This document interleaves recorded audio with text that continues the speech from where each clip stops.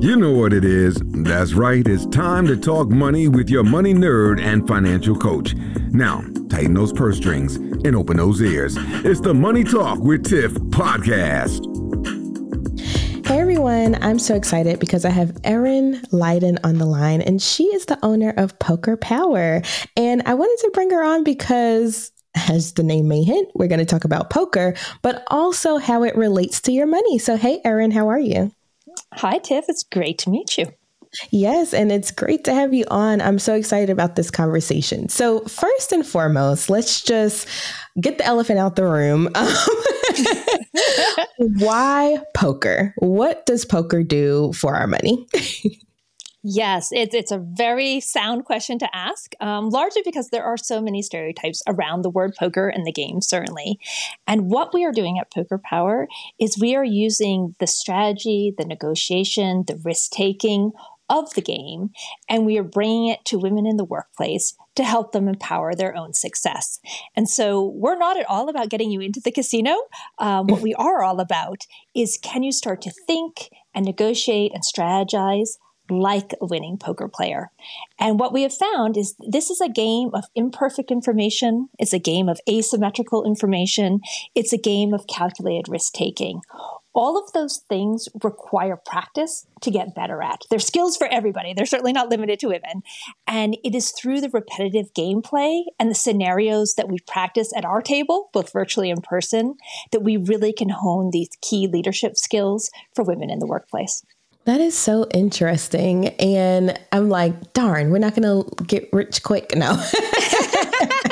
No. There's an element of luck to poker, but it is primarily skill. Very cool. Very cool. So give us an example of how that plays out, like in corporate or in a career for a woman. What is something that they can learn from the game of poker? Yeah. What if, so we have 12 lessons, and each of the lessons has a leadership theme. And so let's talk about negotiation, because I think negotiation is a skill that you can get better at. It is a skill that we don't necessarily come pre-equipped in knowing how to do successfully. And it is also a skill that if you do it successfully, you can apply that certainly to, promotions, asking for raises, getting your partner to take out the trash. There's a lot of really useful, negotiating with your teenager. I have two of them. So I use my negotiation skills with them. And so what we do with Poker Power is through the gameplay. So we're not lecturing to you. We're not, just talking about the game. We actually have everyone who's learning with us actively playing with us. And so as you are playing poker, you're really going to come to what we call the 3 levels of thinking. And these directly are paralleled to a negotiation. So in level 1, you are making a binary decision. You have 2 hole cards. They are hidden from everybody else. You look at them and you have to make a decision. Do I raise or do I fold? If you fold, you're out of that hand and you're saving your chips for the next round. If you choose to raise, then you're putting chips into the pot and play has begun.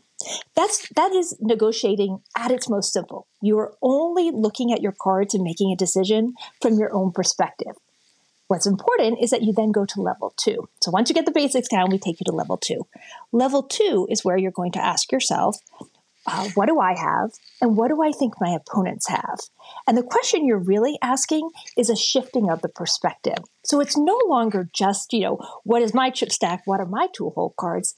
It's you're observing and starting to notice behavioral patterns at the table with your opponents. And what you're really trying to figure out is, do they hold something that possibly can beat what you hold? And should you stay in the hand or should you get out?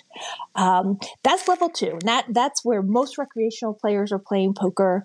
It's a very helpful tool in a negotiation, for example, with a client, is that you can start to see the situation from their perspective and know, are you stronger or are you weaker? Now, level 3 is the most complex, and that's where you ask yourself, what do I have? What do I think you have? And what do I think you think that I have? And so it's this ever-evolving, complex thought process. And what's great with poker is it's occurring in every single hand. And unlike, once a year you get to negotiate, for a raise or a new promotion, at a poker game, you're actively practicing that power shifting, that assessing of, imperfect information at the table because you don't know what other people's cards are. And what you may not realize about poker is that depending on where you are seated, whether that's in an app virtually or actually at a real table, you are seated in positions of relative strength and weakness. And that shifts with every hand. So you get to play all the power positions, but you're going to make different decisions with exactly the same two hole cards, depending on whether you're at a seat of strength, which is the dealer, or you're sitting in a seat of weakness, which is where the blinds are, or under the gun. That is a fascinating experience to, again, practice over and over, because that is real life. You don't always come to the negotiation table with the biggest chip stack. And so you have to be able to maneuver and navigate the environment that you are in. And we really feel that poker is a great way to get comfortable doing that. Wow. I love how you just broke that all the way down for us. And the crazy part is like level 3, it sounds very meta. Like, what are they thinking that I'm thinking that you're thinking? Yeah. And, it's interesting because I'm sure, when people hear the word poker, they often think of poker tells or poker face.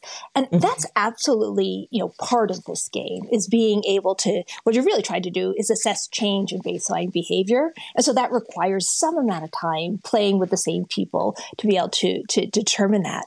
But that's one element. There are so many other elements to the game.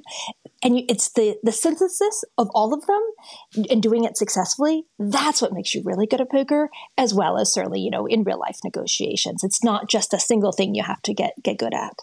Wow. That is so interesting. And, I've played, my first foray into poker was in high school, and my math teacher actually brought out the cards, and that I had no idea how to play. Like, I knew how to play rummy and, all these spades and other games, but I've never played poker.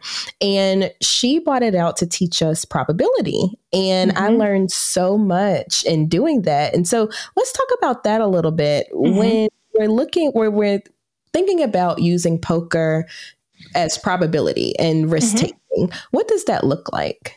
Yeah, I love that your math teacher was so forward thinking in giving you that opportunity. We work with a lot of corporate partners, but we also work with the younger population, and we're very eager to bring poker into school settings to do exactly what you experienced. Is through playing this game, there is what we call it poker math, and I'll tell you a funny story in a moment about that. But it is simple calculations that you can do at the table to determine does it make probabilistic sense for you to continue to put chips into the pot. And just for anyone who's not at all familiar with poker, your chips is your value. So when we play at Poker Power, there's no monetary value because we don't play for real money, but every chip represents an amount of value that you're putting into play with the other players. Now, what's funny with poker math is that was the title of lesson 3 when we built our first curriculum, which was during the pandemic. It was 2020, and every one of the lessons had a title, and it was poker math. We weren't being very creative. We didn't have a marketing person on board yet, and it was the most skipped lesson. Now, in retrospect, okay, of course, because you always hear, women are afraid of math. Women don't like to do numbers, which I actually don't believe is true because we're all very good at our home budgets and going to the grocery store and deciding if we can buy those shoes. But do we want to do, complex financial math at a poker table? Absolutely not. But you don't have to. So what we did with poker math is we retitled it to calculating, and women seemed much more amenable to the word calculating. And we moved it from lesson 3 to lesson 7, because I know if you've already devoted 6 hours of time to learning with us, you're coming back for lesson 7, especially if I tell you that learning how to do the simple math at the table is such a secret sauce. And even more importantly, it's so unexpected that you know how to do that. Because you have to remember that most of the people you will play poker against are men, just because, 5% of the professional players are women. So we're a very small part of the population, number one. But even recreationally, men who play this game, they grew up playing it. So they learned in summer camp, they learned from an uncle. They didn't really study or learn the strategy in most cases.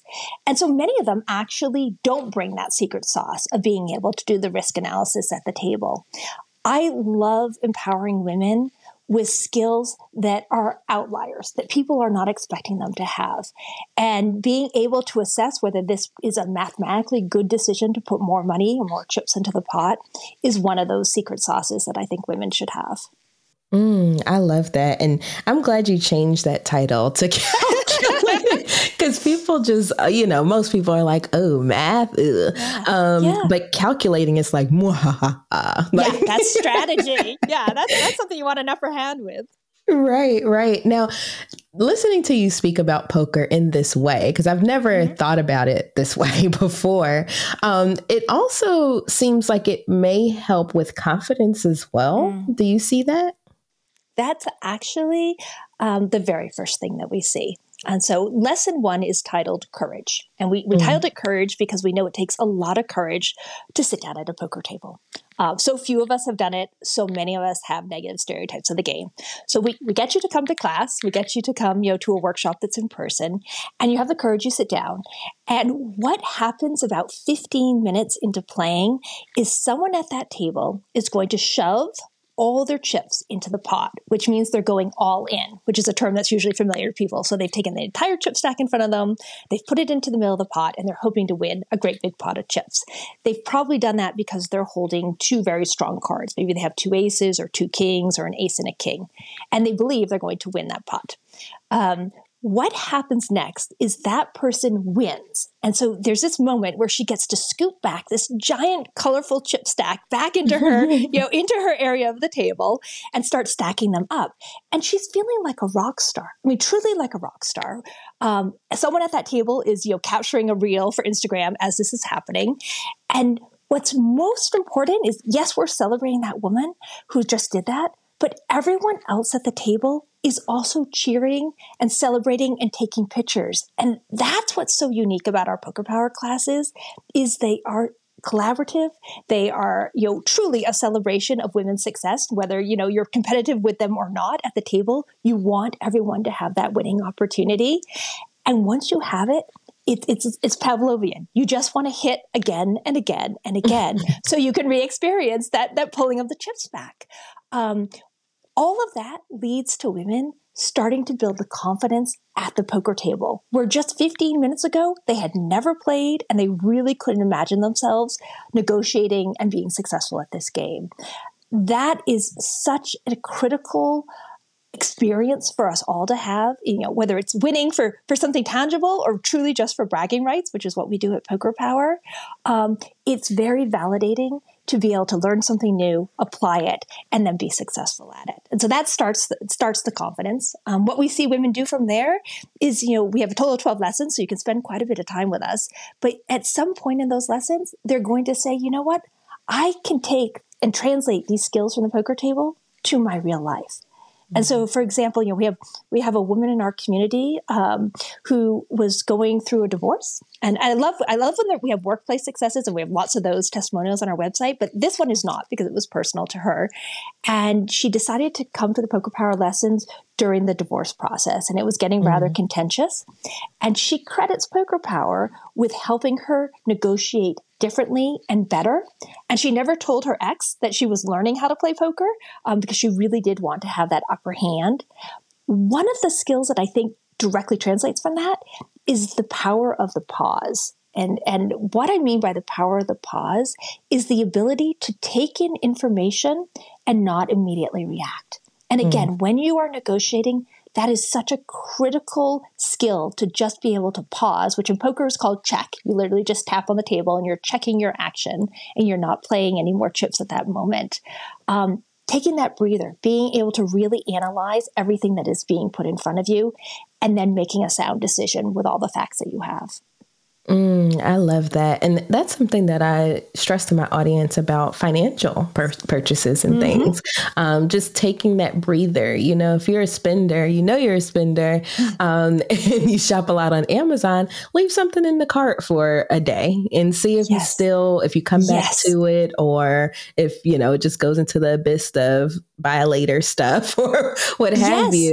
But just taking that time to pause. And I love that you all teach that with the poker as well, because it is a great skill to have. That instant gratification can get us in a lot of trouble financially. So you are absolutely right about that. And I think, our third lesson is discipline. And discipline in a poker game is so applicable to real life. But when we're teaching discipline, it's all around folding the cards you shouldn't have in play. And what you find, particularly with beginners in poker, is once they understand the jargon and the rules, they're very excited to play. They just want to keep the action going and have some chips in that pot. We teach our community that you're going to fold about 80% of the time, which sounds extraordinarily high. We always poll our community and they'll say, 40% of the time you fold. 50% of the time you fold. When you look at professional players, on average, they're actually folding about 80% of their hands. And the reason for that is there are very opportunistic and strategic moments in a game where you should be putting chips in, you should be betting. And when you do that, you should do it in a very aggressive way. So in our games, we're teaching you 3 times the big blind, which just means you are putting a great big stack of chips into play.